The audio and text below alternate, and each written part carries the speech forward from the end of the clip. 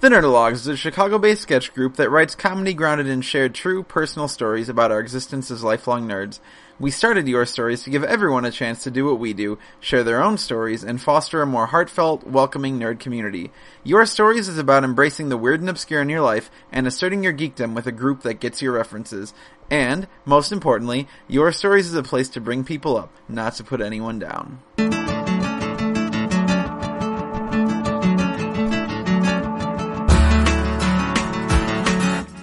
Hi again, everyone. My name is Eric Arnaud, and this is part 2 of the Nerdologues Presents Your Stories October 2014 podcast, featuring the theme, Our Lips Are Sealed.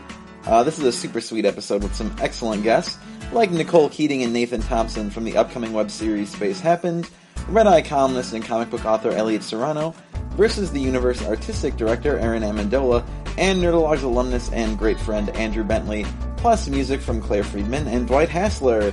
I had to miss this recording because I was on vacation, which I guess is a pretty okay reason to miss a show, but I'm really sad that I did because this is a fantastic set of stories from top to bottom, and we hope you enjoy it. Among other things we hope you enjoy, the weekly video releases we and the Nerdologues are working hard to produce. In the past weeks, we've seen the beginning of the hashtag GamerHugs movement, and a super scary Halloween vid that will just, you won't be able to sleep after you watch it, I promise. And there's more goodness coming every week. Those are on our YouTube page as well as our Facebook page. We also have a whole family of podcasts for you to enjoy, including the Nerdologue Cast, MBSing with Mary Beth Smith, and Talking Games with Tim and Clayton. You can find all these for free on our website, www.nerdologues.com, which also hosts the excellent Poor Choices podcast from Mark Coulomb, a great friend of the group. All this stuff is also available on iTunes for all you Apple people. So that's it for now. Thanks for all your support, and we will catch you soon.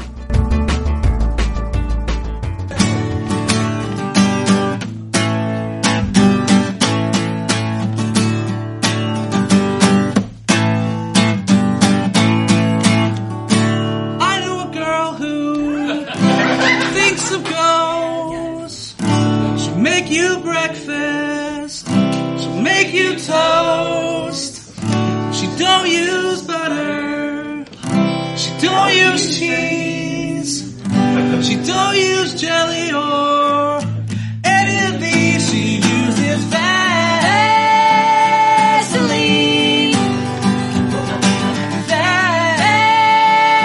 Vaseline. Vaseline.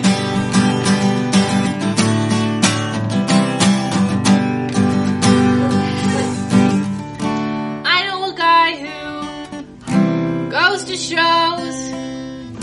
When he's at home, man, he blows his nose. He don't use tissues or his sleeve. He don't use napkins or any of these. He uses magazines.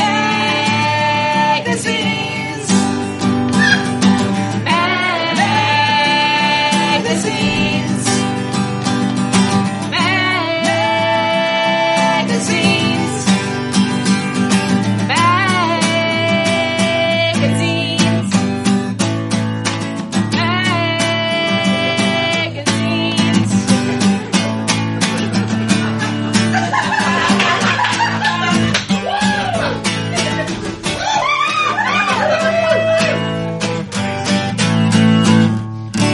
I know a girl who reminds me of Cher. Reminds me of Cher. She's always changing Always changing the color of her hair. color of her hair. Don't use nothing. No.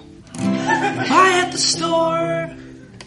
She likes her hair to be real orange. She uses tangerines. Tangerines. Tangerines. Tangerines. Tangerines.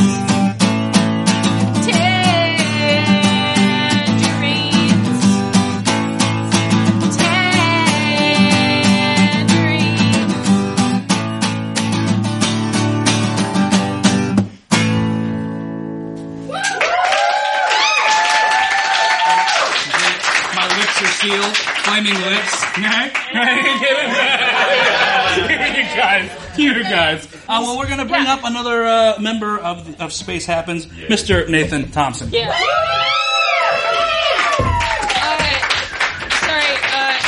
Quick host note. He has asked us to refer to him as the token testicles. So please only call him that. Thanks.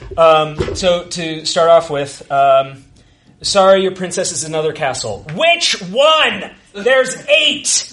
You could have told me and saved it. That has absolutely nothing to do with what I'm going to say. It's just something popped in my head. Okay. So, comedy. Yeah. I made a very close friend of mine angry the other day. And if you knew him, you'd realize how incredibly difficult that is to do. I've seen him frustrated before.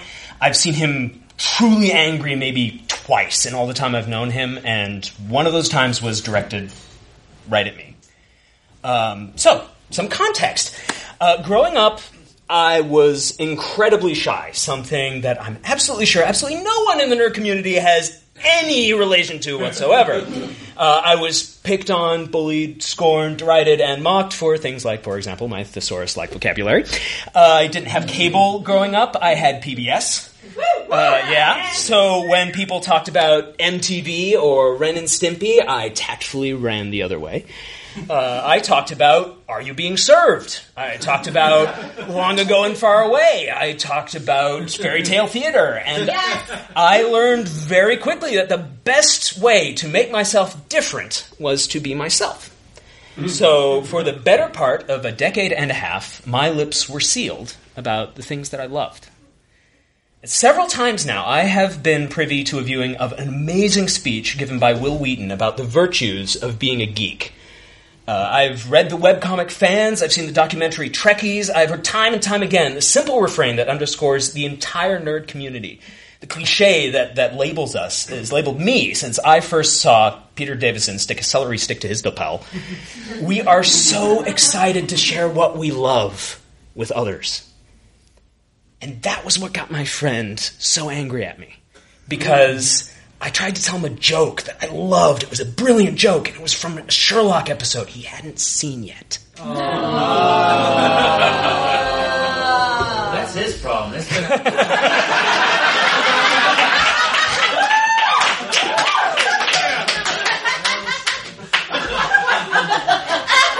Okay, fair enough. Some more context.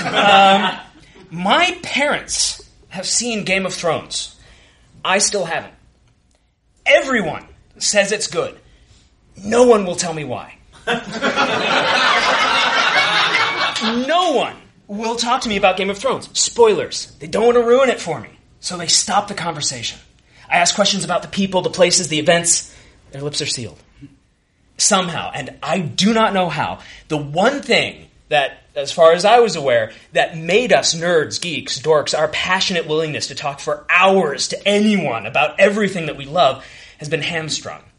And you know what? I know what happens at the Red Wedding. I looked it up online. If that scene is now ruined for me, I'm sorry, it's not a good scene. There, I said it. I didn't like The Sixth Sense. Why? Because I knew two things about that movie going into it. It had ghosts in it, and there was an amazing twist at the end, oh my god. And when I figured it out in the first 5 minutes, or maybe 10, I forgot, the rest of the movie was a fairly standard paranormal thriller. Nothing special. That movie was great because of the twist. The movie was the twist. It's the movie that I think the word spoiler actually applies to. And thanks in part to that movie's success, we have entered a point in time where having a plot twist is now cliche. I found myself watching movies and TV shows thinking, so is the twist going to be that there isn't a twist? That it's actually what it looks like? So I wondered, maybe we should refocus. Maybe we should stop caring about spoilers. I feel like they divide us into those that know and those who do not know. They give us stories that aren't mysteries, they're surprises. And And while I understand the value of experiencing something in the moment, and Luke, I am your father, oh my God. Oh, no, I just lost my place. Perhaps we're losing too much in treasuring these things above all else, the fetishizing of them. Perhaps we should be able to share the stories we experience and enjoy without fear of ruining anything for other people. Maybe we should care less about what happens next and more about how it happens. And I was going to put my money where my mouth is to end this. I wrote a novella about a year ago, The Watch in the Sand, on Amazon, Barnes & Noble, Smashwords, fine bookstores everywhere. And there's a surprise and a mystery, and the mystery gets solved. But when my friend got angry, I asked him why. Why did he care about spoilers? And he said he didn't like spoilers because that's not how the author wants me to hear the story. They're telling the story. Don't steal it from them. Let them tell it the way they want to. He was right. I suppose cliche number 2 is how certain we all are about the proper way to be a fan. I don't understand spoilers. It's just not in me, I guess. And I've always respected other people's choices, but sometimes it's hard for me. It was the better part of 18 years before I found another person who'd even heard of Doctor Who. And this was before Eccleston's strong nose graced American shores. I was 21 before I found somebody who'd ever read the Dragonlance books. I was 16 before I found somebody who played D&D, only one though. So we couldn't play until I was even older, and we managed to find 2 others.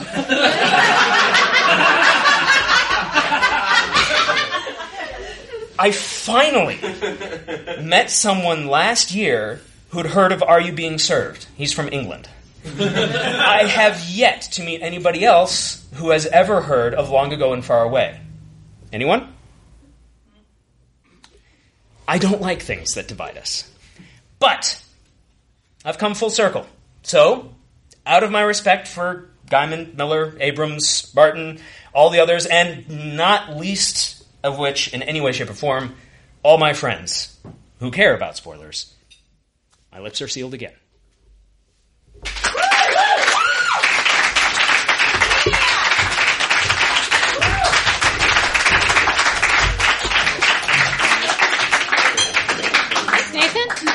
I remember being like 10 or so, and my best friend had just kind of see The Sixth Sense because her mom let her see PG-13 movies. And I remember her saying in the car, we were sitting in the back seat of a car, and she looked at me, she was like, and the ending, do you want me to ruin it for you? I was like, yeah, I'm probably never going to see it. It's already been out in theaters for like a month. And she was like, and she like told me the ending. And I was like, interesting.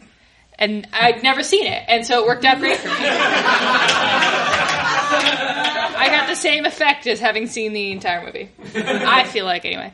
Next up is another friend of ours. He runs a whole bunch of stuff, and you should be friends with him too. Aaron Amendola!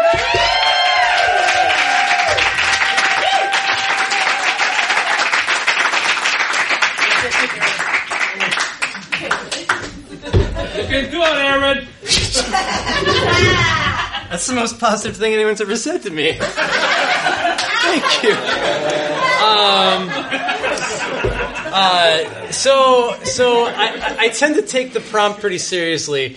And the prompt is, your lips are sealed. And this is a story that I've told people kind of in private and in trust, but I've never told it en masse. And it just occurs to me now, the last 2 stories I've told here involve somebody threatening my life. I don't think I'm that special. So if I do something and you want to kill me, just talk to me. What's the fun in that? All right, so after this, we'll go out in the alley. I'm scrappy. Okay, so let's go back to high school. I was 17. I was more handsome than I am now. For the people listening at home, yes, I am that handsome. They're not going to know. And so I went out with this girl for a long time, about 2 years, and I was a senior, she was a junior. When it came time to graduate, we had the discussion of, I'm going to school about 30 minutes outside town, we can still go out. And she was just like nodding her head like, yeah, that's a thing that we can do.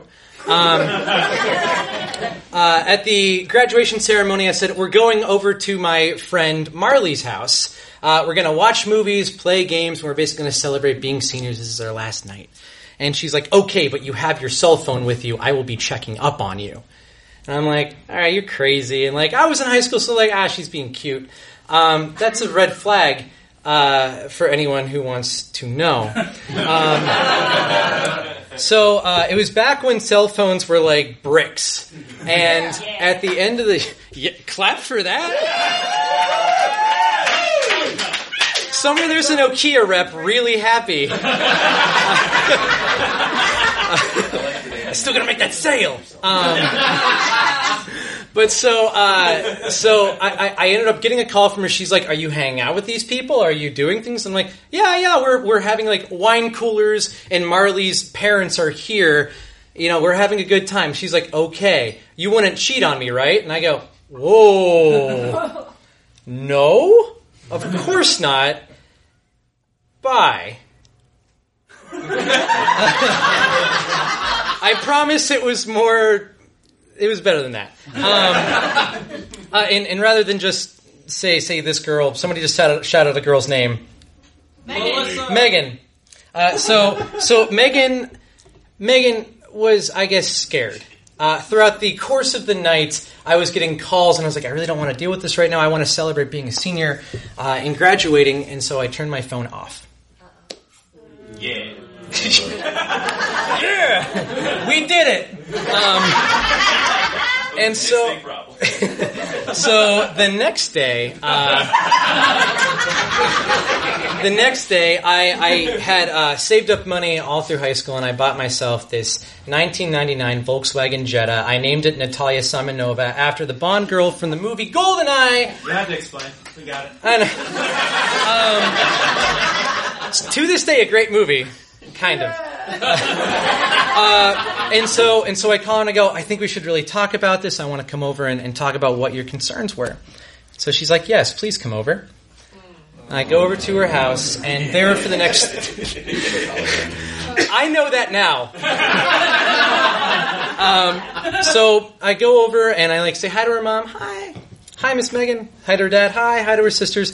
Megan's out back. She's expecting you. And I'm like, her parents have no clue what's about to happen. Neither do I. So I go out there, and what begins to happen is 3 hours of just beratement and accusation and just unbridled fear, I guess, of me going to college and her not being able to contain that. But she just says, I know you're cheating on me. I won't have that. We're done. So I leave, and I'm emotionally just in tatters. I haven't experienced anything like this before. The only thing that comes to mind is Return of the King. It's pretty damn sad. But I'm walking back to my car, and I put the key in, and I notice on the window, I see a figure just running at me. And I'm like, this is it. This is where... She jumps into my arms, and I'm like, oh, all right, we're cool. We can still be together. And so I put the key in, and I remember, I'm going to keep that key there. And I turn around like this, and she jump kicks me in the sternum.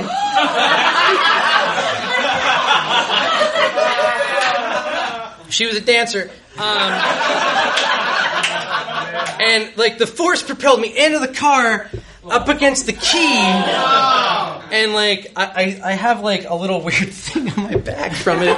But I was like, we're not getting back together. And so I go home, and I just go to sleep. I'm emotionally scarred. My parents are like, are you okay? And I'm like, yeah, wild night. I have to go to bed. I come back down at 7 p.m. My parents say, Megan's here. She wants to talk to you. And I'm like, all right, I don't know if I'm ready for this. My parents obviously don't know. And I come out onto the grass that I paved the day before, and it's like a perfect summer night. Cliche. And I notice there's a car there, and I'm like, Megan doesn't drive. That's weird. And in the car, I see 3 other bodies who, to this day, I have no idea who they are. But Megan proceeds to come up to me and say, just so you know, I know you're cheating on me. It takes one to know one. I've cheated on you 3 times in our relationship. And she proceeds to strike me, punch me, hit me, and all I can do is just, cover myself. And I assume, there's 3 toughs in the car. Because I require 3 guys. For everyone listening at home, I'm gigantic. And so the worst part about this is my mom, my dad, my sister, my brother who drove in from Baltimore, Maryland, are all watching this happen. And I'm powerless. I can't do anything about it. So I go inside, and my parents are like, "What happened?" And I go, "Oh, we broke up." And they were like, "Do you want cake?" And I'm like, "I'm going to go to bed." Fast forward 4 months. I'm now going to Penn State. Everything's great. And I've only ever had 2 nicknames in my life. And it's weird because one of my nicknames is my name, Aaron J., because there were 3 Aarons, and we had to differentiate Aarons in other ways, so I became Aaron J. I've only ever had one other nickname, and this is how I got it. October of that year, I'm getting dressed to go out to a Halloween function, and I get a phone call, and I'm like, I know this number, but there's no name attached to it. Who the hell is this? Pick it up. Hello? It's Megan. And she's sobbing, and she's saying, I'm sorry. I can't take it back. I can't take it back. And I'm thinking, finally, closure. And I start saying, it's okay, I forgive you. I do not want to talk to you, but thank you so much for apologizing. And she goes, no, I can't stop him. And I'm like, what the hell is going on? Talk to me.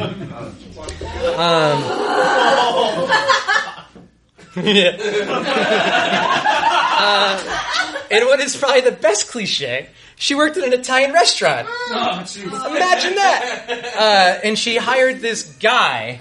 What? She gave him $100, which I thought it would be worth more than that, but gave him my class schedule, the make and model of my car, my license plate number. Yeah, that's why I have trust issues. And she just said, I gave him money. I can't get a hold of him. I don't know what to do. And I just very calmly said, I'm going to hang up. I'm going to call the police. We're going to get this sorted out. So I hang up the phone. I call campus police first because it's an open campus. And I go, my ex-girlfriend sent someone to kill me, and they were probably like, again? Another one. But the authorities got involved, and everything had been taken care of, but nevertheless, they couldn't get in contact with this guy for about, I think it was 2 months. So, he was a ghost. Italians.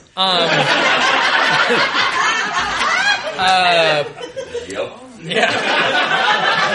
So there I am, I'm a lone theater major on an engineering campus. Already thinking about transferring, and I was carrying a bat around with me in my messenger bag with me at all times because I figure, got him. If he surprises me, all I got to do is show this and he'll run. But my classmates, my then improv team, my directors, everyone was like, "Oh yeah, the Bat Kid." Which, sounds like a bitchin' name. But not when your life is being threatened. And it's just kind of a story that I've told as an icebreaker. They'd be like, what do you do? I'm like, oh, my name's Aaron. 2 of my ex-girlfriends have tried to kill me before. What do you do? And they're like, what? Oh. But I'm happy to tell that story and get it out in the open, because I never want to tell it again. So thank you.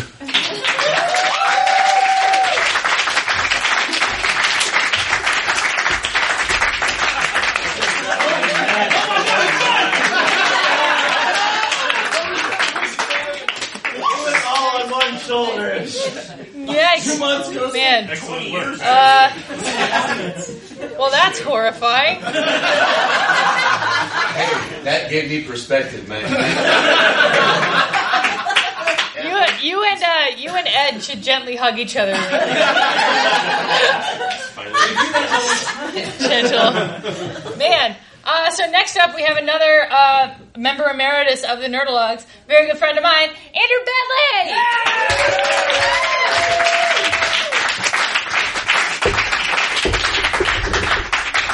Hi, I'm Andrew Bentley. Hi. In a Venn diagram wherein one side is labeled hate fucking and the other side star fucking, my trip to the summer meeting of the RNC in Chicago this year was right in the fucking middle. In the grand political tradition, I was only able to attend through nepotism, as my great aunt has been a member of the committee since the halcyon days of Reagan's Morning in America.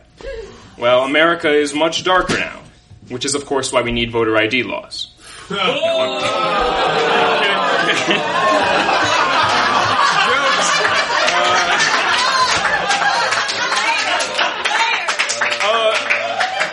Delay on that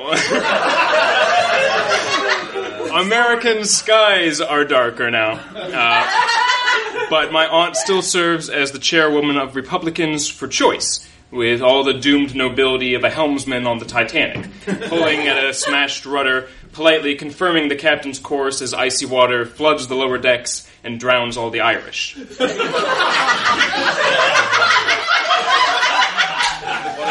The invitation is given in a spirit of well-meaning but misguided evangelism, and I'm only too eager to attend. For a few days, at least, it seems, I will get to be Matthew Taibbi or Hunter S. Thompson, the spitting cobras of political journalism, soaking in the calliope music of the most demented circus this side of a Rob Zombie video. I announce my plans with glee on Facebook, unperturbed that no one seems to particularly care outside of one old friend who tells me to ask RNC chair Reince Priebus what his name is an anagram for. The night before, my eye is already twitching in anticipatory rage at the Caligulan pageantry that will no doubt be forthcoming. I forsake my regular coffee as I set out that morning, fueled only by the promise of schadenfreude and apoplexy as I step into the Westin Hotel lobby and make my way up to the second floor. The friendly young women at the conference room door check my pass, and in I go, feeling very much like Lee Marvin in The Dirty Dozen. I find my aunt's table and join her there, tucked away at the back of the room, presumably to give security time to intercept her in the event she rushes the stage and attempts to abort one of the speakers. Ironically, the speaker has already aborted of their own accord. Dick Cheney's plane has been delayed, and he will not be arriving in time for these opening ceremonies. But as there must always be a Stark in Winterfell, we are assured first that Lynn Cheney will be speaking in his place, then, correction, Liz Cheney. A lineup change which is met with much the same reaction as if they'd announced that at tonight's show, Pantera would be replaced by Oingo Boingo.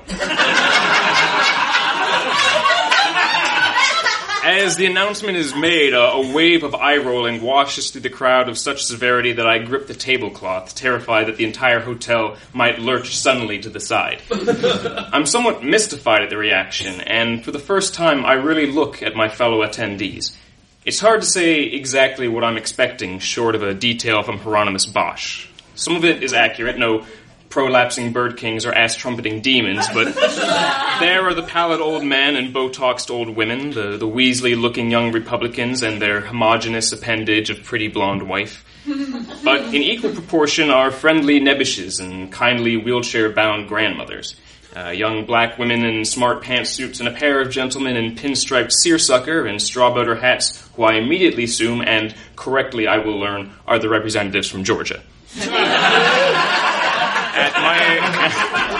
At my very table sit two tanned and healthy-looking visitors from South Dakota, commiserating with genuine rue that chickens were all raised in a box these days and that liberals won't let you smoke in bars anymore.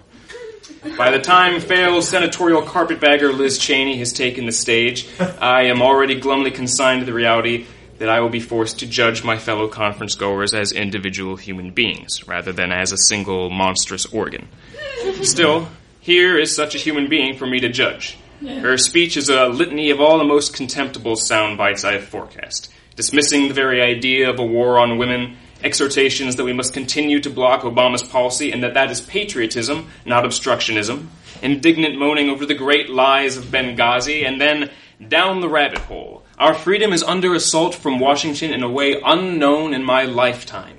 Follows fast on her heels of a tone-deaf anecdote about her daughter who couldn't have a horse as a child. The moral of this parable is unclear, but now she assures us she has 2 horses. Instinctively, I touched the cut on my cheek where I shaved that morning with a dull razor because I couldn't afford new ones yet. But then we're on to foreign policy, and foreign it is, to all reason and moderation. We've never tortured anybody, she claims, explaining how our own operatives are required to undergo waterboarding before they inflict it on anyone else, and somehow invoking 9/11 all in the same breath. She describes Obama's anti-terrorism efforts, including trials and Miranda rights, and it takes me a good minute to realize I'm supposed to see these as negatives. We must reverse Obama's devastating defense cuts. John Kerry meeting with the Turks is an insult to Israel. Under Obama, she pleads, we don't even have interrogations anymore. When she leaves the stage, she's trailed by modest applause and the lingering stench of the abattoir. And for a moment, I returned to my initial expectations of horrific extremism. But this has just been a freak storm. The rest of the day passes in relative monotony. There are presentations, of course, plenty of statistics on outreach and fundraising, and as a political junkie, I'm interested, but I know it's nothing to stir the blood. Many of the RNC members seem to agree. As I sit in the back of a third conference hall during a presentation on their efforts to duplicate the Obama fundraising machine, idly gnawing on a complimentary pretzel stick, I glance forward to see a representative from Maryland playing Ebony on his computer. I feel a brief moment of envy and consider why I'm spending a beautiful Saturday inside like this. Because I care, I tell myself, because this is important. At a panel for up-and-coming Republican stars, a black man, an Asian American, and a woman, questions include, what does EPA overreach mean for the war on coal? And where has the Obama foreign policy gone wrong? If they were begging the question any harder, Rudy Giuliani would have them deported to Jersey. But all I can muster is a wry chuckle. That evening at the Field Museum, I drink my free mid-shelf whiskey and watch Mike Pence and Mark Kirk and other Midwest Republicans give their speeches, and honestly, they sound like pretty nice guys. And when at dinner, Dick Cheney himself arrives, the angel of death in a cowboy hat and Garamond eyeglasses, my aunt takes a picture as I watch him extol in between hacking coughs every philosophical stance I abhor. She sends me the shot in an email. Just wanted proof you and Dick Cheney were in the same room, the caption reads. I look at my steak knife, ponder the distance to the stage, and how easy it really is to throw your life away. And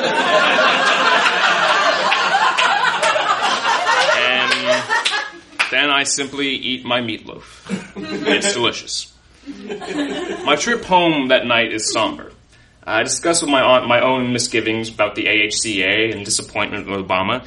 She nods in understanding when I explain that doesn't mean I agree with her party. After all, oftentimes she doesn't either, but she shows up anyway to continue her slow assault on the glass ceiling and to try and protect some of the more moderate members from Tea Party primaries. She admits that she's getting tired of it after all these years. And as I slip wearily out of my tie and suspenders, I admit to myself finally that that's the true cost of political change. Boredom. When the Cheneys and Perrys and Bachmans of the world step down off their stages, my grand circus isn't really any different than a long afternoon meeting at any white-collar job I've ever had, except the stats and charts and buzzwords are tied up in billions of dollars and the future of our country. My head hurts, and I have to get up tomorrow morning to go back. We take regional brunch with the New Englanders, even though as a Virginia resident my aunt should meet with the Southern Coalition, but she knows that's a non-starter. Here she has friends. They're nice people, and as they lay out their plans for fundraising, even in lost cause states like Delaware and Vermont, I find myself rooting for them. A gentleman from New York, an old friend of my aunt's, gives me his card when he finds out I'm a comedian. Give me a call, he says. We could use more charismatic young people in the party. I touch the cut on my cheek again, and I pocket the card. As I take yet another trip to the bathroom to purge some of the free coffee I've been swilling, I feel defeated and vaguely foolish. It's another beautiful day out, but I won't see much of it. Wanting a moment alone with my thoughts, I take a stroll to the bathroom at the far end of the floor, and there, at the urinal next to me, is the man himself, Rance Priebus. He nods curtly at me. How you doing? He asks. Pretty well. Yourself? Not bad. I pause. Hey, I promised a friend I'd asked, what exactly is your name an anagram for? There's a moment of silence as he finishes washing his hands, then he gives a forced chuckle. You have a great day now, okay? he's gone. The next time I see him, he'll be up on stage calling to order the voting meeting for this year's RNC. But if I look closely, I think he seems a little pissed off. A little frazzled. I smile, grab some more coffee, and settle in to watch the show. It's a beautiful summer day in Chicago, and this cobra can still spit. Thank you.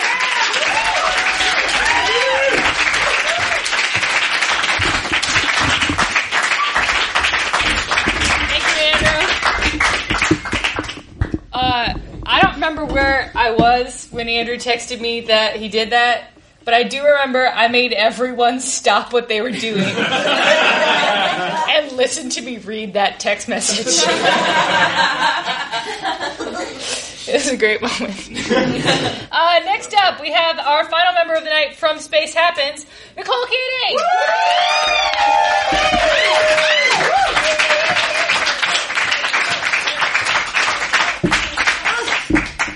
I'm going to sit too because I'm wearing tall shoes. Hi, guys. Lower the music stand against your face. Racist. Against hobbits. Hi, guys. My name's Nicole, and tonight I'm going to talk to you about, obviously, Space Happens, because that's my baby project. I'm an actress, and I've always been an actress since I was about 4 years old. And I took my first acting class, and I absolutely fell in love. So it might come as a surprise that it was very difficult for me to think of something to do tonight. I thought, oh, my lips are sealed. What does that mean? What does that mean? What does that mean? I thought about spoilers. I thought about secrets. I thought about all these things. I even thought about that Olsen Twins movie that was featured on the Facebook invite, because Olsen Twins, right? And I even thought about stuff like, kissing, because our lips are sealed with a kiss. Lame. And then I came back to the very first thing that I thought of, which was Gandalf saying, keep it secret, keep it safe. Yay. And what do I try to keep secret? And the thing, as a performer, as a writer, as a director, the thing I always try to keep secret are my doubts. Not like the movie with Viola Davis and Meryl Streep, doubt. But real, true, honest self-doubt. I try to project an image of confidence, and not just confidence in myself, but confidence in everything that I do. I have to. I have to walk into that audition room, and I have to know that they need to cast me. Because if I don't know that, and I don't project that vibe, I will not get that job, and I will not eat for 3 months. Okay. So it's out of a very human need that I completely reject all of my doubts. And it also has led me to reject not just the doubts that come out of basic fear of survival, but other doubts that sometimes shut down everything. When I was about 14 years old, my evil stepfather, a la Cinderella, said, you need to stop dreaming of Broadway. You need to stop dreaming of fame. You're never going to make it. That's unrealistic. It was mean. I told you. He's evil. But it still stuck with me, because how did he know? How did he know that my real dream was to be rich and famous? How did he know that what I wanted was to walk on the red carpet in the designer gown with everybody taking pictures of me and everybody knowing my name? How did he know? Because deep down, that's really what I wanted. I wanted to be famous. I wanted to have my name on the front of the tabloids, like Mel said. Yeah. I wanted all of that. I didn't care if they were saying bad things about me or good things about me. I didn't care. I wanted that so bad. So I didn't talk about it. Because in my field, that's shallow. That's superficial. You're not allowed to say you want to be rich and famous. Money? Pfft, who cares? I don't care about money. I care about the craft of acting. I don't care about fame. I care about feeling emotions while I'm on stage or on camera. I care about rawness. I care about vulnerability. I care about all these... bullshit. No. I care about being well-liked, and I care about making enough money so that I can eat dinner at night. Right? Not too shabby.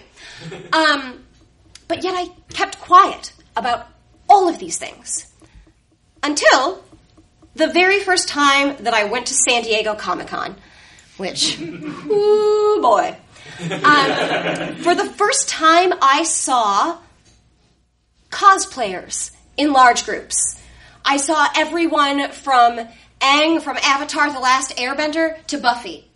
I saw actresses who specialized in science fiction and fantasy, my beloved movies, all of these things.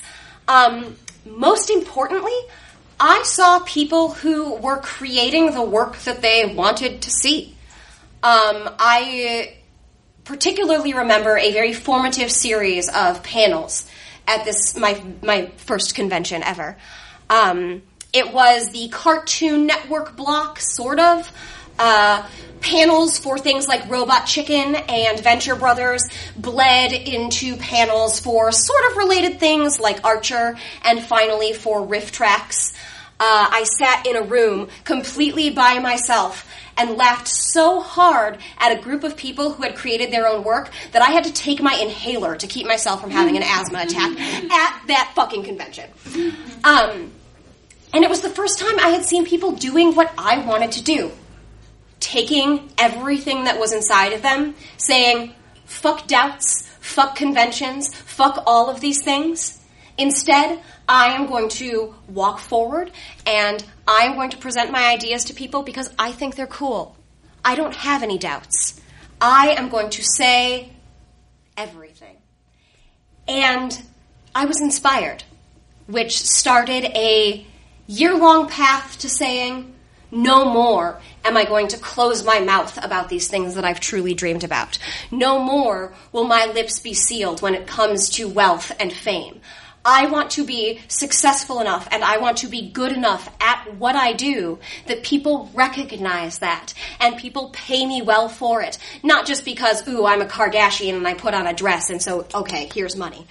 But because they like the work that I produce. And such began a 4-year-long journey to create this web series. I still didn't really talk about it. I dreamed, I sat back, I journaled, I wrote down, I did all of these things. Until one day, when I happened to tell the right series of people that I was excited about this stuff. When I opened my mouth and actually said, oh hey, I want Mel to be in the tabloids. I want Deborah to be able to stand up on this stage and tell about her darkest, long-held secret. I want Nathan to be able to get up on a stage in front of all of his peers and tell a very deep, beautiful, meaningful, also pretty hilarious story about his own experience with nerd communities and nerd cultures. I want to give this stuff to other people. I have so much of this stuff to give, and I am not going to close my mouth any longer. And so the moral of the story, fuck your doubts, make out with your dreams.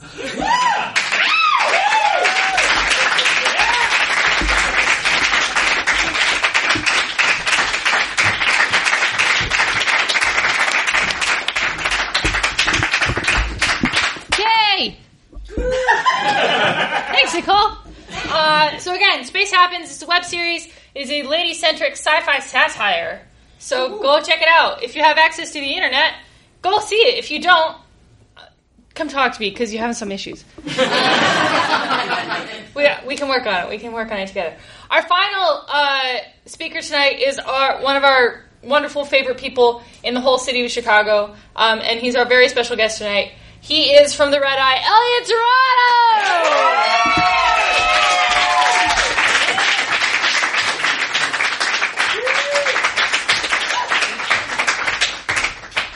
I hate to do this for a podcast, but I brought pop props, which means I'm either Gallagher without a watermelon or Carrot Top, but funny. No. Oh, I'm sorry to the one Carrot Top fan. It's okay. So Kevin had been asking me for a while to participate in this process, in this show, for some time because I've heard a lot of your stories. I love what the things that the Nerdologues do and the storytelling. And but I always told Kevin I don't have a story to tell. I don't know if I can, really contribute something because I'm always telling everybody else's stories. When you're a geek journo, you're covering celebrities and writers and other folks. And then this incident occurred a while back, and I had to, I guess, talk about it. And I have spoken about this in other cases. Only my closest friends know this. And when it finally came to the point where I said, okay, I'm going to tell the story. I'll do it for Kevin, but there is one part I'm going to need him to edit out. So he's agreed to do that. All right. I will say this. I've been incredibly impressed with all of you here. We've gone from the Manhattan Project to the death of Santa Claus to death threats and Italian ghost hitmen to people who are going to be famous, and goddamn, that's great. Thank you. Good luck to you guys. But to the Space Happens folks, please take my story kind of as a cautionary tale, okay? Because this is what happened to me when I had to interview the captains of Star Trek. And, yeah. They were there. I was asked, if you ever asked me, Elliott, are you going to Wizard World this year? I'm going to tell you no. I'm not going to tell you why. Well, Wizard World might tell you why. But it all had to do with an encounter I had with Avery Brooks, who played, of course everyone knows, Benjamin Sisko in Deep Space Nine. William Shatner. William fucking Shatner.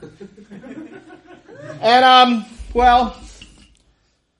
Scott Bakula.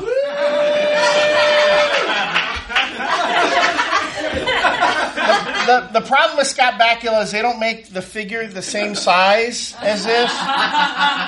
So, and I'm a huge Scott Bakula fan, so his role will be played by Boba Fett, who, although albeit not of the same stature, makes it up in cool, just like Scott Bakula.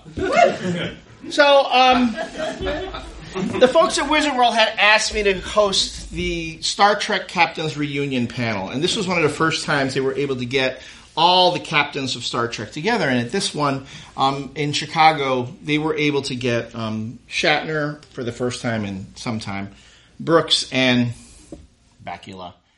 Bakula, who everyone knew from Enterprise, thank you. But at that point was producing he was in the middle of doing that Liberace docudrama, Behind the Candelabra. Right. So he had a porn stash that I wasn't quite sure what it was for, and I wanted to ask him about it. But things got so awkward off the get-go with the captains, I was afraid to step outside of certain boundaries, and I'll explain why. Now, whenever you do a panel, if you're lucky, you get to spend a couple minutes with the panelists before you're going to go up on stage with them. And I managed to get a couple minutes with the three captains beforehand. And for those who have ever seen the documentary Captains, by William Shatner, that's a pretty much fair representation of how these folks are. Shatner's pretty self-involved with himself. Bakula is a really effusive, kind, giving, wants to talk about show business. Brooks is just odd. Because I remember watching the movie and thinking, is this a bit? Is he really being this loopy for the documentary, or is he like this in real life? So when I meet them backstage beforehand, I want to get a feel for them and see how they're going to be. And the first person who shows up is Avery Brooks. And if you've ever seen Avery Brooks in real life, he's a very tall, kind of an intimidating-looking guy. And he's sitting down the whole time, and he's speaking with Scott Bakula, who's standing there with his porn stash. And it really seems very manic, like someone gave him an espresso before he went on stage. And he's talking, and he seems kind of nervous to me. And I'm trying to get in edgewise, and they're both acting like I'm not even there. And at one point I go, we're going to go on stage in a moment. I got to talk to these guys. I go in, I go, Mr. Brooks, Mr. Bakula, so glad to meet you. Just want to know, is there any way you want me to introduce you, Mr. Brooks? Is there anything you wanted me to talk about? It's always good to talk to the stars about what they want to talk about on the panel. And Avery Brooks just looks at me and goes, just tell the truth, man. I'm like, I don't know what the fuck that means. Okay. So, all right. So, then Shatner shows up, and the moment Shatner shows up, everybody's like in deference to the man, and the things kind of change because the moment William Shatner shows up, and I introduce myself as Elliott, the moderator, he starts picking on me. Oh, you're Elliott the moderator, huh? Elliott the moderator, Elliott, and I'm thinking, oh, this is good. They're feeling frisky. We're going to have a little fun today, right? I've studied improv, so I know in improv, it's like the object of improv is set your partner up. Set your partner up. And generally when I do panels, that's what I like to do with the celebs. It's not about me. People didn't come to see me. They came to see the celebs. And this was going to be like one of the biggest panels I'd ever done. So I was going to set up the Star Trek captains for Wizard World. I introduced the three. The first one, Scott Bakula, who told me he didn't care how long his introduction was. So I just said, and he was Captain Archer in Enterprise, Scott Bakula. And he comes out, and the first thing he says is, that's the shortest introduction I've ever gotten. I'm like, dude, that's what you asked for, right? After that, I say I do a nice, long, elaborate introduction for Avery Brooks. He's a philosopher. He's a poet. He's a man of few words, a man of many words. He's the only captain to ever punch Q in the face. Right? Avery Brooks, he comes out. He's happy with that. And then, of course, I gave him my most eloquent introduction because I said, while Doctor Who fans have their doctor, you always talk about who your favorite doctor was, this man was my captain. Right? And I introduced him as such, and he came out, and it all went pretty well in the beginning. Now, if you watch the entire panel on YouTube, which you can find, I've only been able to sit through it once because I wonder if the scene where everything went awry, if you can actually notice it when it occurs. Well, anyway, the panel went off, the intros went well, and I decided to start giving them the introductory questions. And I'm asking Bakula, I go, everyone's going to ask about Star Trek, so I say, Scott, can you tell me, what's Sam Beckett up to these days? Quantum Leap. And Scott gives this great, story about, Sam Beckett's probably still out there doing his thing, leaping from life to life and making things better. Great.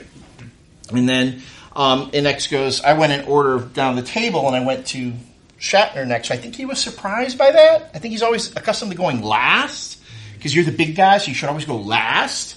I wish I had done that. But I go, well, Mr. Shatner, what are Denny and Alan up to these days? Boston Legal, right? Now, I thought that was a decent question, but Shatner looks at me like, what the fuck? Like he didn't even register who the characters were at that point. But then he recovers, and then he starts talking to Scott Bakula about wheat. And then he starts going on this whole riff on how Denny and Alan would have created some genetically engineered wheat to save the masses and feed the masses and so on, and great, and everyone was happy, and clap, clap, clap. And I'm going, oh, good, okay, I'm setting them up. They're knocking it down. When I get to Avery Brooks, I have in my head, I'm like, man, my question's really lame right now. I go, I was going to ask him, so what's the man called Hawk up to these days? Remember that show? The spin-off of Spencer for Hire? The one other show that Avery Brooks did? But I'm going, wow, Shatner just gave this whole great bit on wheat. He's not going to be able to, Brooks is not going to be able to do anything with that. So, and this is where I went wrong the first time. My brain was saying, don't do it, don't do it, don't do it. My instinct was, I could literally see the little red flashing light saying the train is coming, the gates are coming down, don't do it, don't push. But in my own head, I'm back in improv class going, set them up, give them a gift, right? Yeah. You give your partner a gift. Yeah. So I thought, I'm going to give Avery Brooks a gift. And I asked him, I go, Mr. Brooks, in that documentary, Captains, when William Shatner showed up at your house, now, this is where I went wrong again. First, I ignored my instinct, and then I went even worse because I was going to ask Avery Brooks, did you, have something before he showed up? Because you seem a little... Now I'm going, no. That's not going to go over well because Avery Brooks is a man of dignity. He's a college professor. He's a teacher. I would be insulting him in front of everyone. So I'm going, okay, I can't see that, but I'm already in mid question, and I've let the emergency brake off. Might as well follow through. And I go, did you have anything to drink before he showed up? Because you seemed pretty happy at the time. The reaction you guys are getting right now? Same reaction I got right then. And I'm there going, oh boy, that was a mistake. Because there was some scattered laughs and everything. And a couple people laughed, and then Brooks was like, and at that point on, through the panel, I had the distinct feeling that Avery Brooks was angry at me. Especially when he took a pitcher of water, and after I took my friend Shannon's Captain Jean-Luc Picard action figure, thank you, or for him, right? Yeah. This particular figure has been up in space. It was part of a Kickstarter that sent it up into space on a weather balloon. So the captain here has been on many adventures. Shannon said, if you can get William Shatner to hold this figure, I will freak out. So I went, okay. Again, took a chance, give a gift. And I got up and I took the figure off the dais, and I actually walked up because Shatner asked, why is Jean-Luc here? Fine. I hand it to William Shatner, and again, William Shatner gives me the, what the fuck are you doing? Kind of look. As I hand him this action figure, and he goes, okay, and the audience is laughing, and Shatner starts playing, goes, Jean-Luc is running! And then Brooks' hands puts the pitcher of water right in front of Shatner. Jean-Luc is swimming! Jean-Luc is drowning! And I'm standing there at the dais, and everyone's laughing, and I'm like, and I go, oh boy, Shannon's not, I go, well, just so you know, Mr. Shatner, that figure wasn't mine, it belonged to the young lady there in the audience, and everyone goes, oh. Scott Bakula even gets up, and he moves away from the other guy.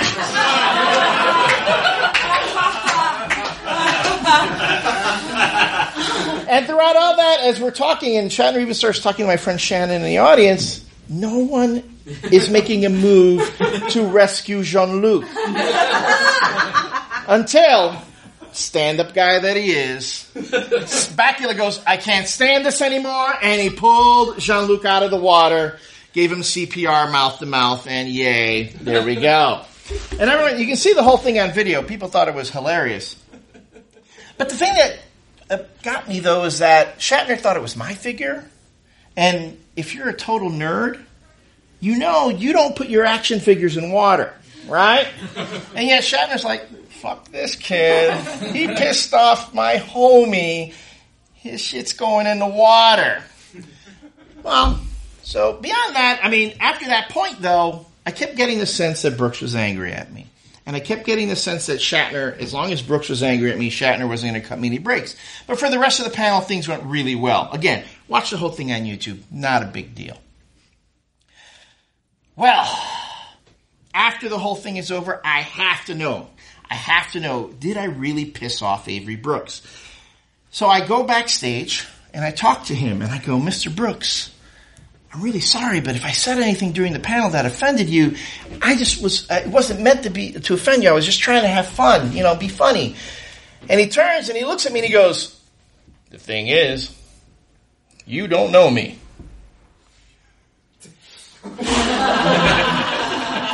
When he says that, I feel about this big, all right? I'm like, okay, that's how big I feel.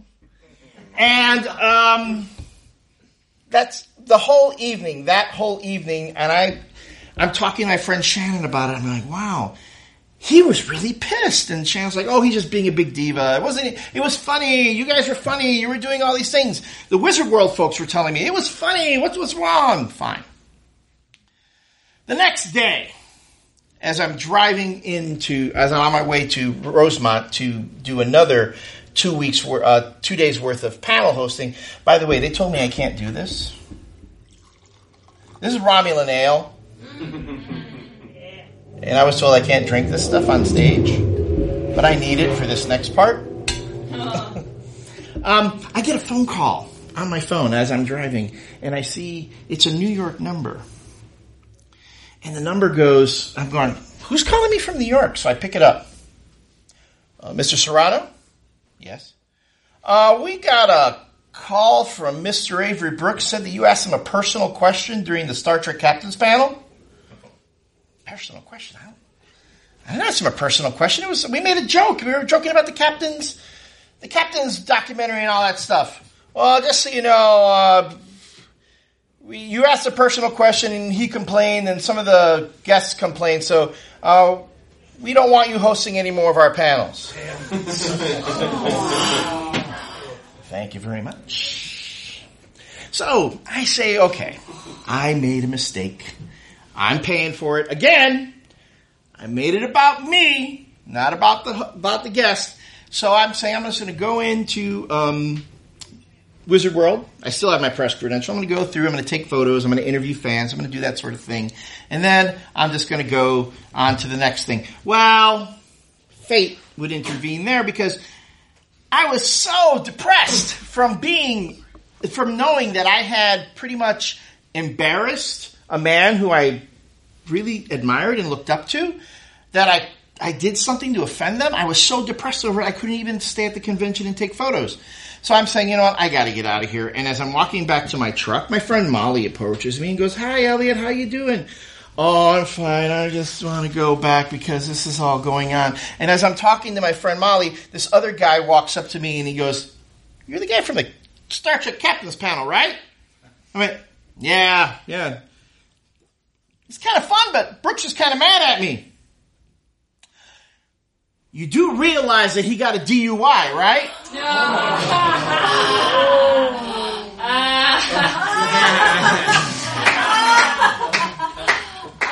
Yep.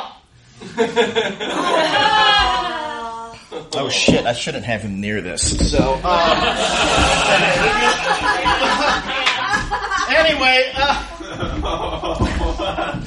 so that made it worse. I mean, it was like, to him, I had taken a personal moment, a personal fault, a failure, and I was mocking him in front of all these people. But I had no idea. that happened. I mean, I thought, why do I need to Google Avery Brooks? Because I know Avery Brooks, Deep Space Nine. Afterwards, I did a Google search to see what came up. Second page, that's when you get Avery Brooks DUI, right? So, to the folks of Space Happens who want to be famous and who will one day be on a panel, look at the lowly moderator who wants to make it about you. But if you're going to do something that you don't want us to bring up later, okay, be mindful of the search results. Okay? You know, if it's going to be space happens, goat fucking, you know. Space. Yeah, season 2. Second Kickstarter. Right. Understand, we don't always think of that when we're going through your Google search results. Okay, so I'm going to get to the part that I want Kevin to edit out. So after, I'm going to count 1, 2, 3.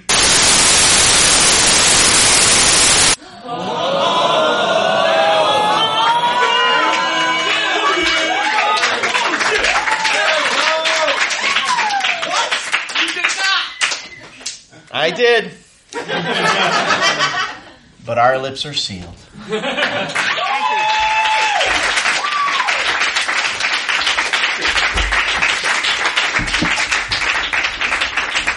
Thank you so much, Elliott.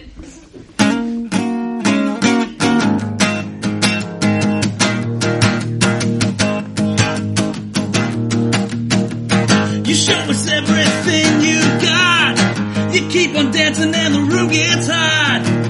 You drive us wild, we'll drive you crazy. You say you wanna go for a spin. The party's just begun, we'll let you in. You drive us wild, we'll drive you crazy. You keep on shouting, you keep on shouting. I wanna rock and roll all night and party every day. I wanna rock and roll all night and party every day. I wanna rock and roll all night and party every day. I wanna rock and roll all night and party every day. You keep on saying we'll be mine for a while. You're looking fancy and I like your style. You drive us wild, we'll drive you crazy. You show us everything you've got. Baby, baby, that's quite a lot. You drive us wild, we'll drive you crazy. You keep on shouting, you keep on shouting. I wanna rock and roll all night and party every day. I wanna rock and roll all night and party every day. I wanna rock and roll all night and party every day. I wanna rock and roll all night and party every day. I wanna rock and roll. Thank you so much for coming out tonight. This is the Your Stories. Thank you to Space Happens. Thank you to Elliott Serrano. Thank you to everybody who told the story tonight. He is Dwight Hassler. I am Claire Freeman. We'll see you guys next month.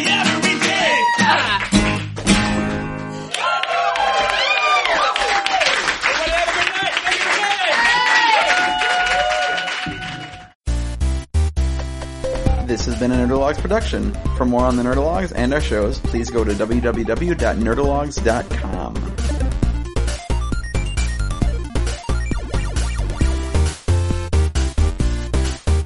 Thank you all. I am GrabBot23548X.